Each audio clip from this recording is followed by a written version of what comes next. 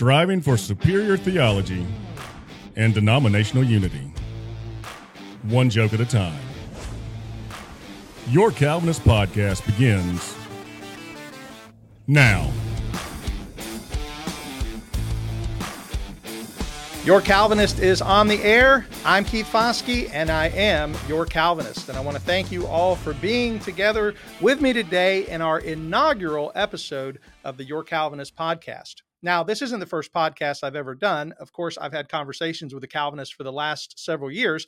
But as we talked about towards the end of last year, we're rebranding a little bit, doing a little bit of renaming. We're going to change a little bit of how we do the show, just making it a little bit more fun. We're going to ask some fun questions and bring in a little bit of humor, but we're still going to focus on some important issues. And today, we're going to be focusing on a very important issue with my good friend, Dr. Michael Shultz. Now, Dr. Michael Shultz is the senior pastor of Antioch Baptist Church in Lewisburg, Kentucky. He serves as the associate professor of church history at Forge Theological Seminary. He enjoys spending time with his wife, playing with his daughters, and eating Mexican food. So I know that we are not only friends, but brothers.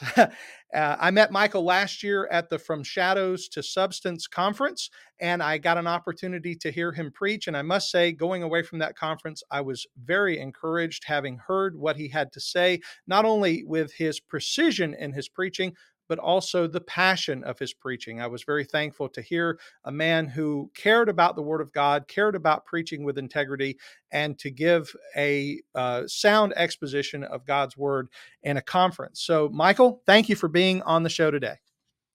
It's a pleasure to be here, brother. I'm glad to have been invited and hope that people will be encouraged and see our fervor for the Lord, and just to have Christian community and conversations as Calvinists with people that we would have never met had we not gone to different conferences and gotten together with other people of like mind. So glad to be here.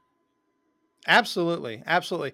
And last year, I did have an opportunity to interview you. And if anyone wants to see, that's actually part of a larger interview section that I did at the conference, where I put together the different interviews that I did with the different speakers. So if people want to go back and hear about what you preached about, I'll put a link to that particular interview, which includes also the other men from the conference, which are men like Kevin Hay and Haps Addison and some of the other preachers, Claude Ramsey, good friends of the show and solid Bible teachers. We have did you get to see that interview that I posted with us that had us together, or maybe you didn't? Yeah. Oh, good. And that sounds good, like that deal. Feels like it was forever ago, but it was. That was. I know, and it wasn't even a whole year ago, was it? I guess right now, coming up to the year mark, because it was February of last year. So today we're going to be talking about the subject of the love of God, and we're going to be asking the question: does God love everyone? Does God love everyone? But before we get to that question, I want to have a little fun with Michael and allow the audience to get to know you a little bit better. And the reason why we're talking about that subject is because this year, he and I both are going to be preaching at the Calvinism conference in Tullahoma, Tennessee in February. He has the subject of preaching on the love of God. And so here's what I want to ask you, Michael. And this is really just, it's one of those things we call the would you rather question. All right. So you are a historic premillennialist. Am I correct? Yeah, I am. Okay. You're a historic premillennialist. Okay. So would you rather, and now I'm assuming that means you don't believe in the pre-tribulation rapture. Is that correct? Correct. Okay. All right.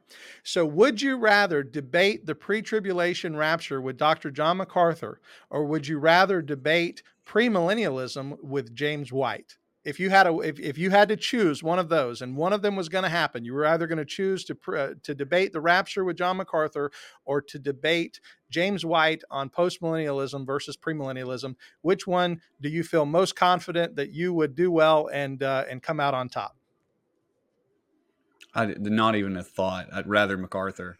I'd take MacArthur all day, because I think that MacArthur is going to stick with just strictly trying to expound on the text, and so he'll be proof texting and going here and there. I feel like if I went into it with James White, he's going to get into nuances and things that are much deeper water than I'm able to swim in. So Okay. I'd be glad to do either of those things, but Dr. MacArthur, I feel like, would be better for my skill set to engage. Wouldn't really enjoy doing that with either of them because they'd both kind of drown me. But yeah, that'd be probably my choice. Awesome. Awesome. Well, I thought that would be a fun question. Well, before we go on into the show, I have pre-recorded a little thing that I want to show the audience. This is going to start being part of every one of my podcasts. Just a reminder of some of the housekeeping things we have here at the Your Calvinist podcast. So I'm going to play this video real quick, and then we'll be right back to the show. Hey guys, I just want to quickly say thank you for watching this episode. And if you're enjoying it, please hit the thumbs up button. If you're not enjoying it, hit the thumbs down button twice. Also, if you haven't already, please subscribe to the channel. It really helps us out. And some of you've asked about how to support the channel. If you'd like to support us, you can go to buymeacoffee.com/yourcalvinist and leave a donation. Most importantly, we want to make sure that everybody who hears this podcast hears the gospel. The word gospel means good news, and that good news has to be preceded by some bad news. And the bad news is this, that we are all sinners. Sin is breaking God's law, so we stand guilty before the Lord of the universe. But the good news is God sent his Son into the world to pay the penalty for everyone who would believe in him. Jesus came into the world, lived a perfect life, and he died a substitutionary death for everyone who will believe. And he calls us all to repent of our sin, to turn from our unbelief, and trust in him as Lord and Savior. And if you've never done that, I encourage you to do so today. Now back to the show. So, Michael, here's what I want to ask you today. Want to go through a few questions that you and I've talked about before the show.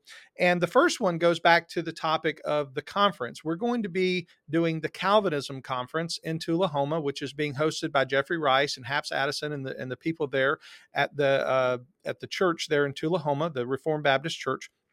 And you have been tasked with preaching on the subject of the love of God and Calvinism. So I want you to just tell me why that topic was assigned to you. Did you choose that? Did they ask you to do that? Was that something that was just on your heart? How did you get that one? Yeah, so Jeff reached out and he started asking me if I would have any interest in speaking again, which of course I do. I loved that conference last year. The lineup was phenomenal, and the Spirit of God you could feel that these were people that you wanted to be around. Just felt great to be there. And so I immediately was like, yeah, absolutely. I'll come back if you'll have me. And so he said, we'll start thinking about a topic, and this is going to be the conference kind of overview. And I was preaching through 1 John at the time, and I was having great difficulty finding Reformed or Calvinist teachers to study on 1 John. If you want to study Romans, we got you covered. Genesis, we got you covered. But you get into 1 John, and the guys that I generally go to had very little. And so I was noticing that this book that has multiple purposes and multiple teachings in it, but just flows with the love of God, was something that not very many guys had gotten into. And what really solidified for me that I wanted to ask for this subject was I went to YouTube and I typed in Calvinism and the love of God. And there were 5 videos that were the top. I only remember 4 of the guys who were in those videos, but it was Leighton Flowers, William Lane Craig, Frank Turek, and Dave Hunt.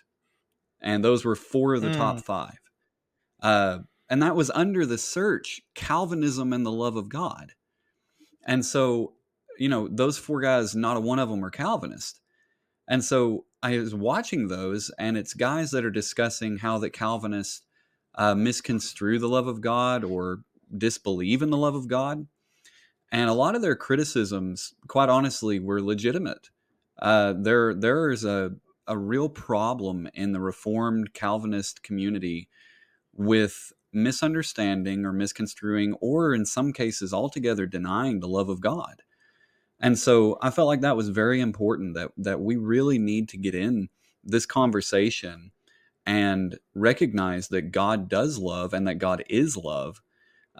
Because if you look up on YouTube, and I tried this, if you look up God hates sinners, you'll get John MacArthur, Paul Washer, Steve Lawson, R.C. Sproul, Vodi Bakum.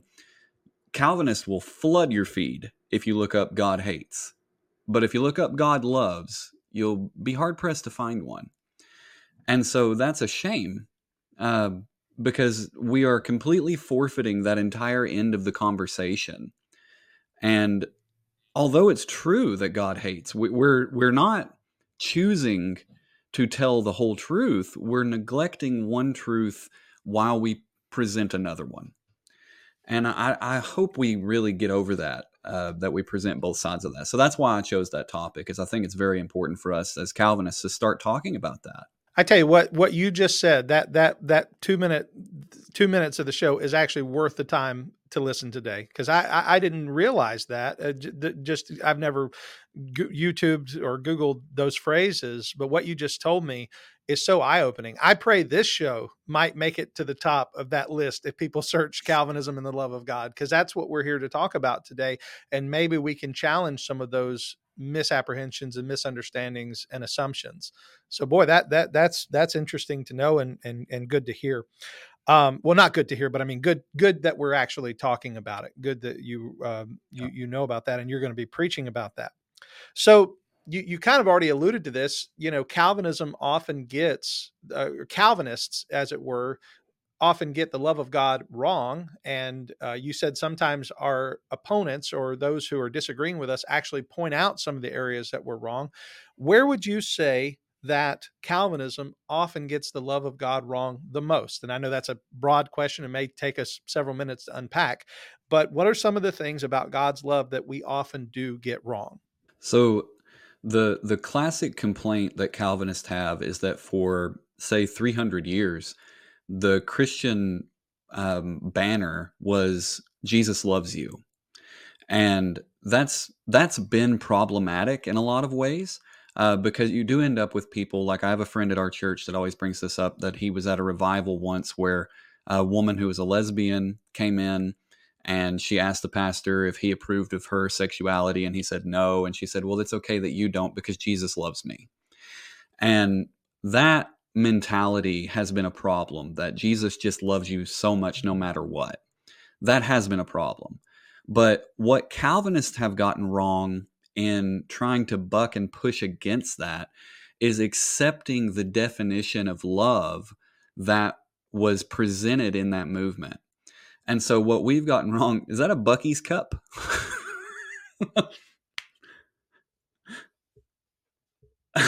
Sorry, I was muted, so yeah, I had to unmute myself. Yes, that's a Buc-ee's cup. I'm a Buc-ee's fan, and I that's funny that you mentioned that. I wasn't trying to point it out, but yes, I'm drinking my unsweetened tea, which I know is a Southern heresy.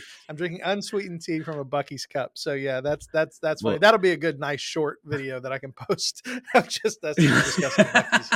Are you a Buc-ee's fan? If you're not sponsored, oh yeah, I love Buc-ee's. Yeah, if you're not sponsored, Buc-ee's, if you're out there, Conversations with a Calvinist is the show that you need to be really pushing across your footprint. So, Amen. So back to the point though, we accepted this definition of love that taught that what it means when we say God loves you is that God is pleased with you, or that God is delighted with you. And that's one element of what historically has been called the love of God.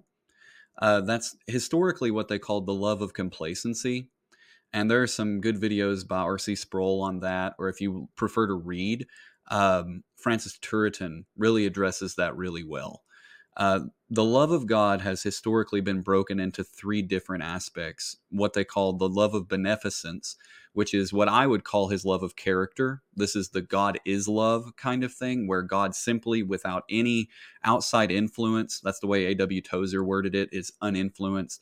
It's regardless whether there was a creation or not, or what the creation does, or what's going on, regardless of any outside influences, God is love. That's his character, his personality.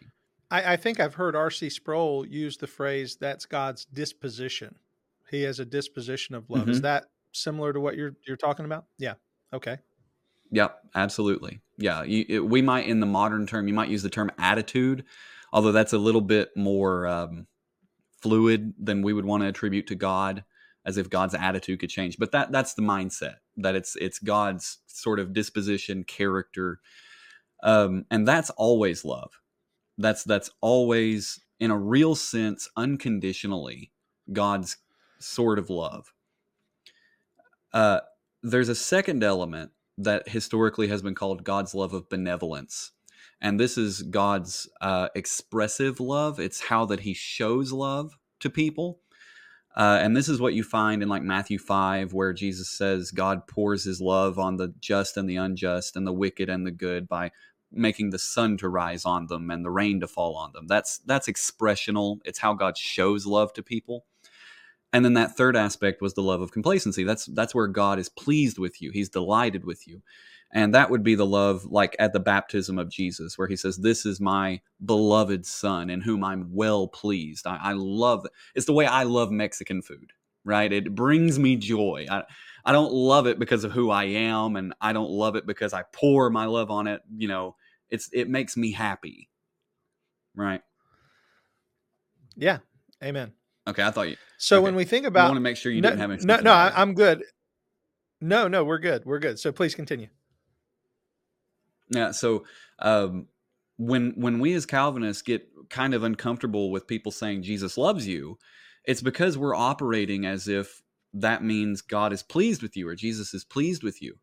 And that would be incorrect to say to people who are outside of the redeemed, because we know it's impossible to please God without faith.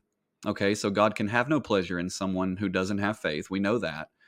But is it true that God does not pour his love on people who are unredeemed? Is it true that God in his own character is not love towards everything, including the unredeemed? And that's not the case. When God addresses anything, you will find in him entirely everything that could rightly be called love.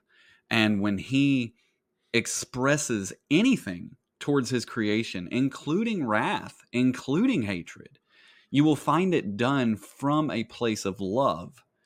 And so I really think we need to be very careful in saying God doesn't love anything. That would be a mistake in my opinion. Okay. So that kind of leads us to the question. And the question is, do Calvinists believe God loves all people? I think we have to be careful anytime we say, do Calvinists believe X? Because Calvinism is not a monolithic system, even though most people who identify themselves as Calvinists hold to the 5 points of Calvinism. But outside of that, there's not necessarily a monolithic view, particularly on this subject. There are probably people who would disagree with what we're saying today. At least some Calvinists would. But we would say, or at least what you're saying, is that there is a sense in which God does demonstrate his love to everyone. And in that sense, we can say God loves everyone, but God is not necessarily pleased with everyone. And in that sense, this reminds me of something, and I don't know if you ever heard about this, but Rick Warren a few years ago was speaking at a conference where he was talking to a group of businessmen. Now, these weren't necessarily Christians. It was a businessmen's conference. And he was telling a story about how he would watch his son sleep and how he would say, just how proud he was, how pleased he was. And he would say, "That's my boy." And then he looked at these businessmen and he said, "That's the way God looks at you. God looks at you when you're being a businessman or when you're doing things. He says, 'That's my boy.'" And it sounded like Rick Warren was saying God is pleased with you, whether or not you have faith or not, because you are, as it were, his boy. And so we would say, or you're saying, that's not the case, that God isn't pleased with everyone. Right. Yeah, that's precisely right. And it's regrettable, some of the things that Rick Warren has said, because that guy has gotten a lot of stuff right, but he's kind of been influenced by the culture surrounding him. I think I've never met him, so I'm talking out of school here, but that's exactly the issue. Is when I look down on my children when they're asleep and I say I love that girl, it is genuinely me saying, I take so much pleasure in her. I delight in her. She makes me happy. That figure in that bed is everything to me. And that is the love of complacency. That's not the love that we can honestly say God has for everything. And I think it's very easy to get there because we know the Bible says without faith it is impossible to please God. So how could someone who has no faith please God in that way? I don't think that many people are going to argue about that. So yeah, I think we're on the same page there. Yeah. So the most famous verse in the Bible is John 3:16, and it is a verse that is often used in the argument of Calvinism because it begins with that very famous phrase, "For God so loved the world," or if you translate it, "In this way God loved the world," or "According to this manner God loved the world." And I know you may have some thoughts on how to translate that, because we're going to talk a little bit later about how to translate the believing ones, or the "whosoever will believe." But in the phrase, "For God so loved the world," what is your understanding of John's use of world there? And is this God's disposition of love, as we talked about earlier, or his loving nature, as opposed to his love of complacency? Mhm. Yeah, so that's a great question, and we're not the first generation of Calvinists to debate it, and we're going to be far from the last. So, first of all, disclaimer: within the Calvinist community, which you've already addressed this, we're not monolithic, and so you will find unbelievably reliable Calvinist authors and theologians down through history that have entirely disagreed on this topic. Um, so you kind of have to come at it with an open mind as to what this is going to mean. And we talked about this a little bit before we actually got onto the show, of how that sometimes Calvinists are guilty of approaching Scripture with glasses on, these Calvinist colored glasses, we might say. Um, and I like to analogize it as if it's somebody who's trying to fit things in a suitcase, and you see them putting all their weight on the suitcase trying to get that zipper to close, and they just know, if I can get the zipper around this corner, it'll all be fine. It'll all fit in there. And if you were watching, you just look and you go, that's not going to fit. Like that, it clearly doesn't fit in there. And so sometimes when say an Arminianist reaches Romans 9, we get that picture. I've got to fit this scripture into the bag. It has to fit somehow. And you're going, that doesn't fit that way. That just doesn't work. And, we start doing acrobatics with the words and the lingo. Well, unfortunately, when many Calvinists come to John 3, we treat it like an Arminianist treats Romans 9. Suddenly, all the words don't mean what they mean, and it can't mean what it says because it doesn't fit in our bag. And so we start doing that. So back to the question, whenever it says, "For God so loves the world," who is the world? That's one of the first questions that comes in. And guys like A.W. Pink and John Gill, for that matter, have argued that world means elect, that this passage only addresses the people who are God's elect. And I disagree with them. And you're always on kind of quaky ground when you start saying, I disagree with John Gill. But you've got to take a stance at some point, and everybody's fallible. So Gill and Pink really forwarded that view that world here means the elect. I disagree. And to my credit, so did John Calvin. So in preparation for this, I looked up Calvin's commentary on John 3:16. He says this: faith in Christ brings life to all, and that Christ brought life because the Heavenly Father loves the human race. So when he read world, Calvin took world to mean the human race.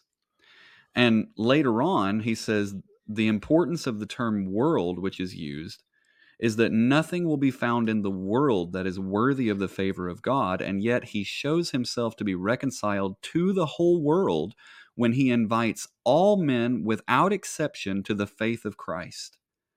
So Calvin would be accused of not being a Calvinist by most people who believe world means elect, because he sounds too Arminianist. This idea that God has been reconciled to the whole world, he uses the terms without exception, all men without exception, the whole human race, by offering them freely the gospel. Calvin wouldn't even be accused of being a Calvinist. So I really believe that when it says God loved the world, it means the world. It means everybody. I truly do believe that. Amen. Amen. And I'm glad you explained that. Now I'm going to ask you something you probably don't want me to ask you, but I'm going to ask you anyway. What's the German word for world? Oh gosh. Uh yeah, you're gonna ask me that. Um, as soon It's as I okay if look you it don't know up, the it's gonna answer. I be just thought it in was my funny. head. Yeah. Yeah, on the spot. That's kind of a Welt. Yeah, I should have known that. So Welt, Welt. My German, man, it is when I read it, I can read it and understand it because my MDiv, I looked mostly at German immigrants into Russia during the time of Empress Catherine the Great. And so all of the sources are still in German because nobody's ever translated them. And so I can read it great. And then somebody starts talking to me in German, and I'm like, oh no. It's a disaster. Uh, so So is your it's even wife worse because my is wife's your wife family's all German? German. That's Yeah. okay. Yeah, her whole family's German, Yeah. and the her mother specifically. This Christmas, she called us on Zoom, and she speaks English, but I walked through and I thought I'd get some brownie points, and so I said "Frohe Weihnachten, Oma," and she goes, "Ja, Weihnachten, yeah, yeah," and because I had said it wrong, and I was like, yeah, so that's what I get. It just my spoken and heard German is garbage, but I can read it. I can read it. Well, that's pretty amazing. That's pretty amazing. So going back to John 3:16, and I think your explanation of the world is great. I think pulling in Calvin is very helpful. Hopefully people are listening to this and seeing that, there's not a monolithic understanding among Calvinists about what that word world means. And I, like you, I think it's a pretty universal term. I think the question is not really in the first half of the verse as much as it is in the second half of the verse. For God loved the world, that he gave his only begotten son, that whosoever believes in him will not perish. The question, I think, is no matter how we understand the word whosoever believes, pas ha pistuon, however we interpret that, and we're going to talk about that in a moment, it all comes down to the point that even though God's love may be universal, his salvation is not. Salvation is not universal. So we can Hmm. talk about the love of God extending to everyone, but the salvation of God extending only to those who believe. Now, you recently posted a comment on Facebook, and it really intrigued me because it was involving the phrase "whosoever will believe," and you said that many Calvinists have interpreted that the believer or the believing one, and you said that's not correct because it's a verb. And so, can you explain where people get this wrong and why you posted what you post, and how you think it should be understood? Hmm. Yeah, so you mentioned the Greek, and if you translate the Greek literally over, it's a lot more clear if you translate it literally. And there are a lot of good versions that I think have gotten this very good. In particular, I actually like the Christian Standard Bible's rendering of this. Of course, I would as a Southern Baptist, but the CSB I think gets this pretty good, because it renders it all those who believe. And pas ha pistuon does it would literally mean that pas being all, ha the pistuon believing ones. You could take it that way, but pistuon isn't a noun, okay, and it's a verb. It means those who believe, to believe. Um, so when when we would if we wanted as Calvinists to translate this, God so loved the world that he gave his one and only son so that all the believers wouldn't perish. I think we're imposing on the text here our own understanding of redemption. And that's not to say our understanding is wrong. It's to say this verse is not addressing that. And so, for instance, and there are guys who know Greek a whole lot better than I do. You probably do. But when I'm reading this and I'm looking at those words, and we say, well, pasa pistuon, if it means all the believing ones, then this is a verse that says that God only loved the believing ones and he only gave his son for the believing ones. Well, I would say yes to the second, but no to the first. God did only give his son for the believing ones. but did he only love the believing ones? And I don't think that's the point of the verse. So when we try to render pas hapistuon all the believing ones rather than whoever will believe, I think we sidestep the point of the verse and we make it about something it wasn't meant to be about. So to me, in my understanding, John 3:16 is a verse that deals with the open, free, legitimate, sincere proclamation of the gospel, that God gave his son so that absolutely anybody and everybody who will ever believe will be saved and will not perish but have eternal life. I really believe that's the point of the verse. That means the text is not addressing limited atonement. Okay, so if you take this proclamation of the death of Jesus as referring to limited atonement, then it would be wrong to say that he atoned for the sins of all of the people in the world. But when you understand, as I hope I'm correct in understanding, that this love of God is for the whole world, and that he expressed his love for the whole world by sending his son so that anybody and everybody who believes would be saved, I think that maintains what Jesus is conveying to Nicodemus, because he's talking to Nicodemus. The shocking part of this to Nicodemus would be he's allowing the Gentiles to be saved. Nicodemus would have been shocked by that. And I think that we as Calvinists need to process that the way that Nicodemus did, because if you're a covenantalist, you believe that Israel and the church are, at least in some sense, the same thing. And so when we hear this, we're offended at the idea that God would freely offer the gospel to people who are not in the elect. Offer the gospel to people who are not in Israel. That's the same thing Nicodemus was offended at. So the meaning of the verse hasn't changed, and the offense that it brings to us hasn't changed, that God has freely offered salvation to anyone who would believe by sending his son in love. That doesn't change anything about Calvinist doctrine to say that. What are you thinking? Well, it actually brings up another question, and this might take us off into a different conversation just for a second, but that is the question of several years ago, a debate arose within Calvinistic circles about whether or not there is truly a good faith offer of the gospel given to all men, and is it true that a good faith offer of the gospel is extended to all men? And there were some who were saying no, there is no good faith offer of the gospel given. Some of them were those who opposed Calvinism, and some were Calvinists themselves who were saying there is no good faith. I remember having this conversation with a friend who took that position, that there is. In fact, he took issue with me because I said there is a good faith offer of the gospel extended to all men, and he disagreed with me. And that I was fine. People disagree with me all the time. That's okay. I want to be right with God, not right with men, if you know, and right with God's word. So I was fine with him disagreeing with me.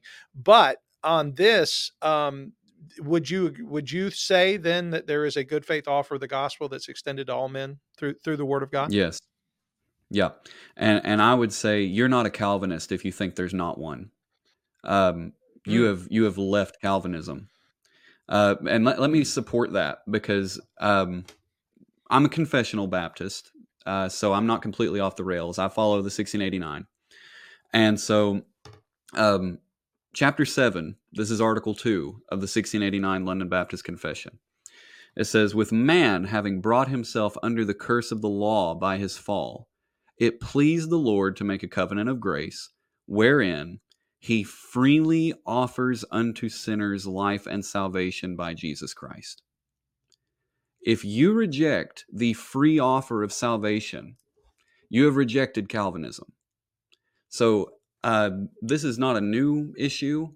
100 years ago, they had this issue in Europe, the free offer controversy, and we're still having it. And I really think this is a big part of the issue, is that many of the guys in my generation coming out of seminaries now, we were raised in this young, restless, and reform movement, and we're well read, but we don't understand what we're reading.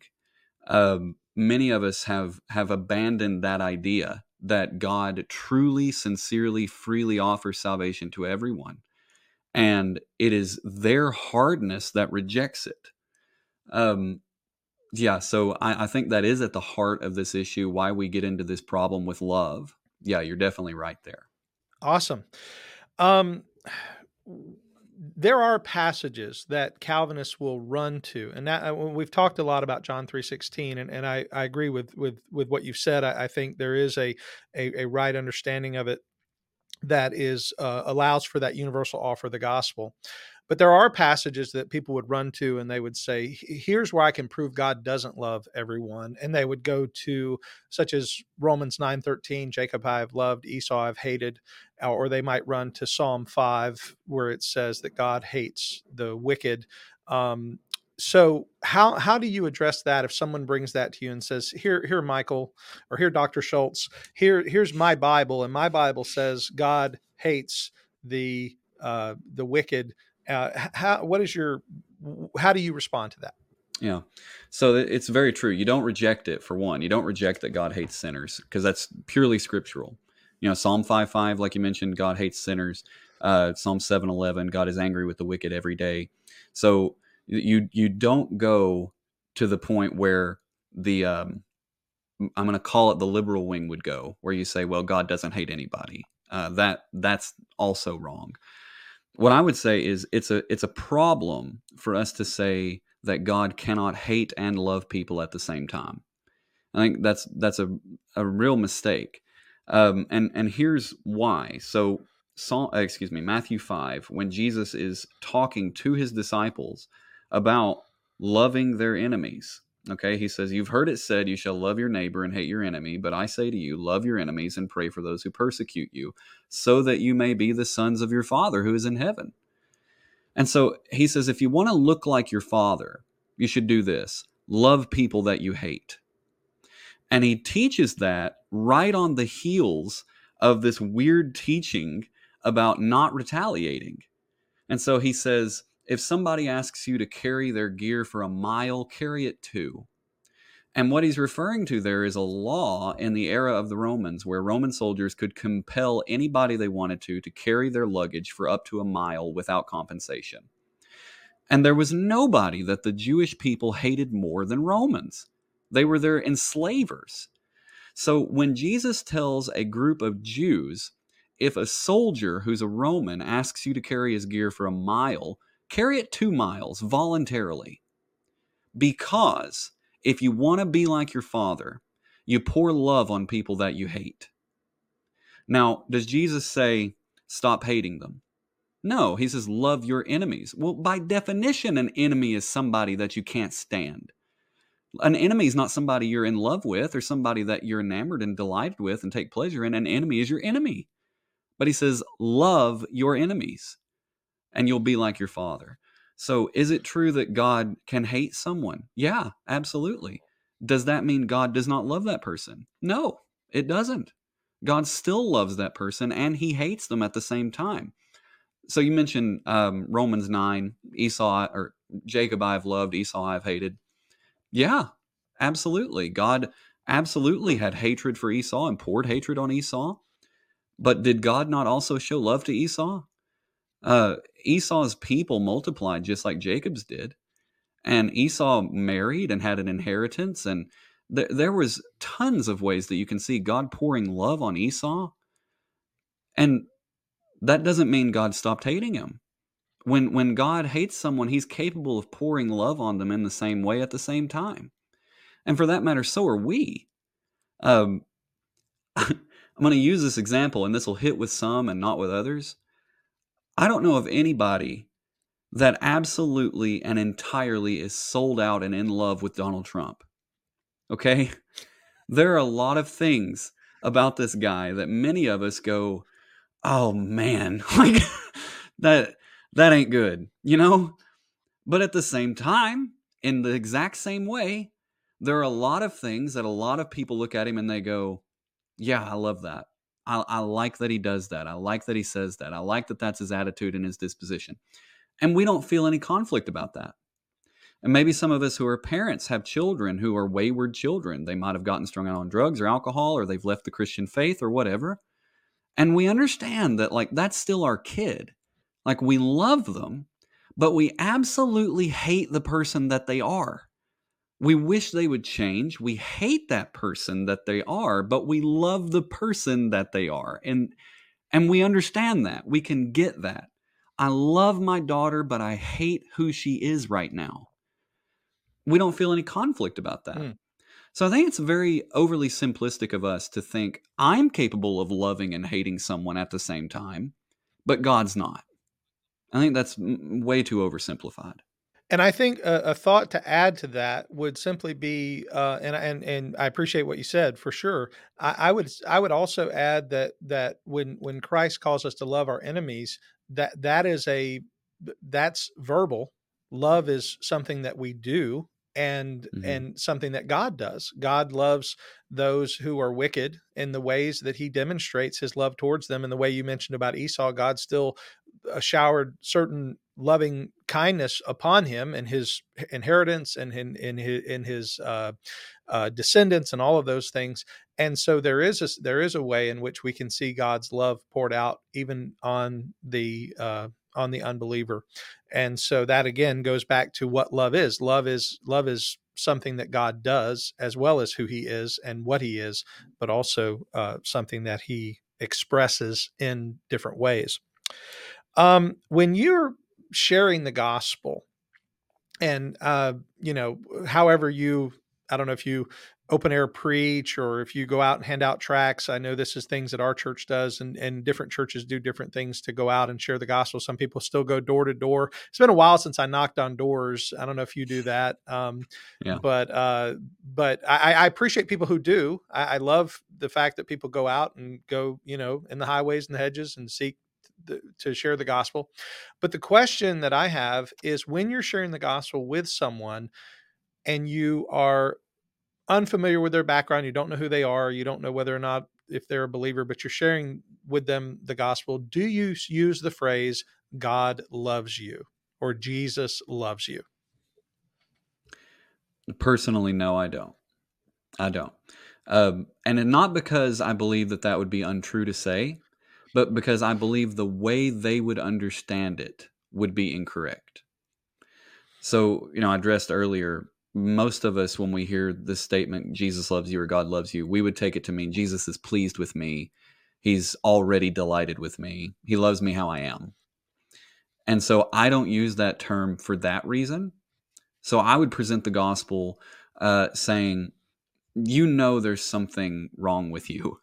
We're not happy. We're not satisfied. We know our world is not okay. And you know that. And the only way that your life is ever going to make sense is if you come to the place where you understand God is above us and He is the answer to our problems. And He sent His Son to die on a cross so that if anyone would believe in Him, he would have salvation and your hope would be set in heaven. And so all of the sins that we've committed were placed on Christ on that cross. And when He said it's finished, He meant it. So all of your sins have been taken by Jesus Christ. And if you'll believe in Him, He will save you. So I would say that. And that last part, some people would become uncomfortable with because it gets into telling someone who's lost that their sins have been atoned for. And I'm willing to walk that bridge. But I do understand the hesitance on the love of God, telling somebody God loves you, Jesus loves you. I will say, if I heard an open air preacher or somebody sharing the gospel say, God loves you a lot, he really loves you, I wouldn't try to correct them because that's no less than what John says, that God loved the world. So it's not incorrect. I just would want to make sure the person understood what that means, that it was expressed, that God has shown His love by giving His Son so that if anyone would believe, they wouldn't perish. That's what I would want to clarify. Yeah, I think that's a really good point. That the problem today is understanding what love is. And when you tell someone God loves them, their automatic assumption is that God is pleased with who they are or what they are doing. And something I point out to our church, because we teach people when we go out to evangelize and we give instruction, as people need, to learn how to do it. And they go with others who have been out there more and done it. I say one of the reasons why I don't say that phrase is typically that's not what we see the apostles doing. When the apostles are going in the book of Acts and in the other writings that we have, we don't see them saying Jesus loves you and has a wonderful plan for your life. That's not the gospel. What we see is the call to repentance and faith, to turn from your sin and to turn to Christ, because he is the only one who can save. So I Now, think before we today move has on, real been quickly, super. can I comment Yes, on please. that? Yeah, So absolutely. it's very true that the apostles don't go out saying Jesus loves you. They also didn't go out telling everybody that God hated them. And what we're in our current day experiencing is an overcorrection where, yeah, we want to be very clear. The apostles didn't go out saying Jesus loves you and has a great plan for your life. And they also didn't go out saying God hates you and you're going to go to hell. And if you repent, then maybe God will let you into heaven, but he'll still mostly hate you.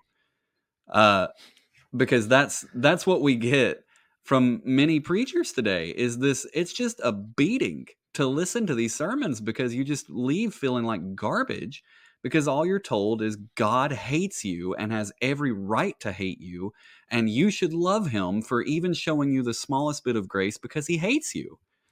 And that's not the gospel. So it's an overcorrection that I think we're really having to work on fixing. And that's true. And I appreciate you saying that, and even considering just how much of that, people seem to be fascinated with the preachers who are so willing to be so hard in their words, and this guy's so great because every time listen to him I feel like such a dog, and every time I finish hearing a sermon I feel like I've I feel like I have to question my salvation. I actually said something to somebody one time. They said every time I listen to this guy it makes me question my salvation. I said, well, is that a good thing? Is that positive, that every time that there's never grace, it's always condemnation? And are we not to live in light of Romans 8:1, which says that there is no condemnation for those who are in Christ Jesus? Are we not to find some comfort in the fact that neither death nor life, nor angels, nor powers, nor things present, nor things to come, nor height, nor depth, nor anything else in all creation can separate us from the love of God in Christ Jesus our Lord? Are we not to find some comfort in that? So yeah, I think that's very true, and something that we ought to remind folks of. Well, I do want to. I'm going to ask you one last thing, and I want to begin to draw to a close. I'm so encouraged by this. I really hope that people will listen to this. I hope that people will take what you have said to heart, especially other preachers, because I know that I'm getting something out of this as a preacher, and I hope other preachers do as well. But I want to take an opportunity to ask you now, what one big takeaway from today, if you're talking to preachers or even lay people who are listening to this podcast, what's the one big takeaway about the love of God that you would want them to know? Our rejection of the love of God is the central reason that anyone will go to hell. That's the reason. John 3:18 says, "This is the condemnation, that light came into the world, and the world loved darkness rather than light because their deeds were evil." When God poured his love on us, we respond by pouring our love on darkness, and that's why we're condemned. So the beginning of all soteriology, of all ideas of how we are redeemed, is the love of God. And if we refuse to acknowledge how wonderfully loving God is, we remove the central reason anybody's condemned, and we remove the central reason anybody is redeemed. And just as a wrapping up point here, I want to say this. No one should be talking about the love of God more than Calvinists. Because let me read you these passages. This is Ephesians 1:4. In love, he predestined us for adoption to himself as sons through Jesus Christ. The doctrine of predestination is grounded in the love of God.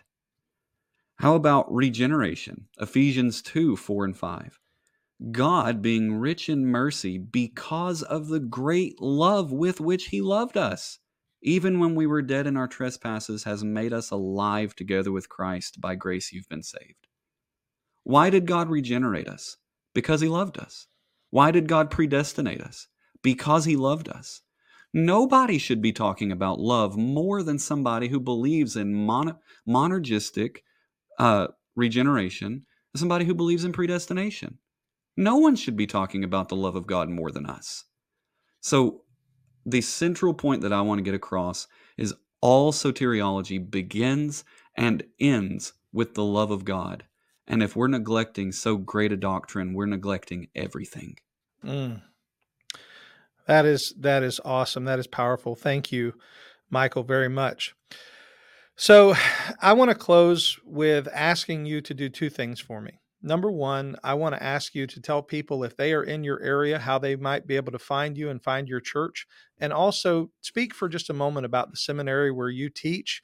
That way, if people are interested, I know you're a professor there and you love to teach. And if people are interested in wanting to be a part of that, can you just give us just a couple minutes on those information and then we'll draw to a close? Yeah, thank you so much, Keith. Or Dr. Foskey. I've never heard anybody call you Dr. Foskey. And people just probably don't know because you're such a humble guy about it. But thank you for the opportunity to come on and talk. It's a pleasure talking with you and just getting to be your friend.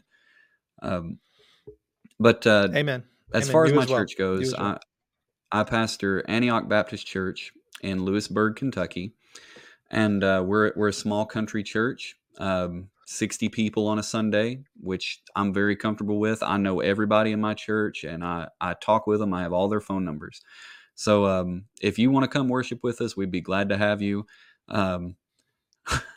We are premillennialist, okay? So if you're coming from a church or a community where you are a headstrong theonomic postmillennialist, you are welcome to come, but you may not enjoy it because we we have a different idea of how things are going to wrap up. But we would love to have you and your optimism.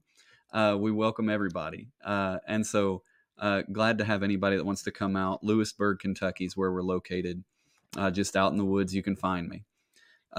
As far as Forge goes, Forge is an incredible opportunity for anybody that's seeking theological education that doesn't have the money for a typical seminary and doesn't have the time to be a full-time student.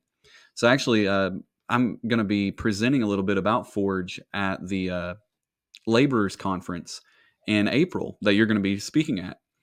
So Yep. look forward to seeing you there. But Forge is a great opportunity. So a little bit about us. Forge started in 2015, so it's not an upstart kind of thing. We've been here a few years. We're a confessionally Protestant Reformed seminary, so all faculty members have to affirm either the Westminster or the London Baptist Confession, as well as a series of other creeds and confessions throughout Christian history. All of our courses are intended to teach within the Reformed Protestant faith. And most everything that we offer is through distance education. So you don't have to leave your home church. You don't have to leave your current place of ministry to be a student. We offer everything from certificate programs up to the doctoral level. And the way that we do our courses is we want everything to be applicable in the local church. So when you complete a course, you're going to be asked by your professor, how will what you learned in this course be applied in your local church context? So that question will be in every course. Now, it's obvious in like a systematic course how you're going to use those things. But for instance, I teach a course on Luther and Calvin, where we study their life, their upbringing, their childhood, and all the way through their education and through their death. And at the end of that course, I'm going to ask you, how will what you learned in this course be used in your local church context? And so I really think that's valuable. we want you to be trained in the ministry. The big perk at Forge, and this is it's going to sound unreal to many of you who are shopping for theological education, is right now our tuition. If you're in our certificate through master's programs, we charge $60 a month. If you're in our doctoral program, it's $80 a month. And our courses are asynchronous, which means you can begin them whenever you want. You have 20 weeks to complete them. If you don't complete it in 20 weeks, you fail. But if you complete it in those 20-week periods, you can take as many or as few courses as you want at a time. And however quickly or slowly you complete your degree is up to you. So a lot of people can afford something like that a lot better than, say, like a $5,000 a semester tuition. So that really offers a lot of access to people who otherwise wouldn't be able to afford it. So theological reliability, academic rigor, and financial accessibility is really what we're aiming for at Forge, and I'm very proud to be a part of it. Amen, brother. Well, thank you for sharing that. I hope that people will find some interest in that, especially folks who were like me. When I went to seminary, I went to a local seminary because not only could I not afford to go and do a bigger seminary, I also didn't have the ability to just uproot myself and leave. I had a family, I had a church that I was serving in, and so hearing that you can do it online and hearing that it is so financially accessible is such a blessing. So, Michael, again, I want to thank you so much for being on the show today. Thank you for sharing about the love of God and sharing about what you're going to be doing in Tullahoma and at the conference in Knoxville, the Laborers Conference. So, again, thank you for being a part of the show today, and thank your family for giving you to us for this time. Thank you, brother. It's been a blessing. Amen. And I want to thank you again, audience, for being a part of Your Calvinist podcast today. This podcast goes out every week, and today is our inaugural episode, so be looking forward to another episode next week. And I want to thank you again for being a part of the show. I'm Keith Foskey, and I've been Your Calvinist. May God bless you.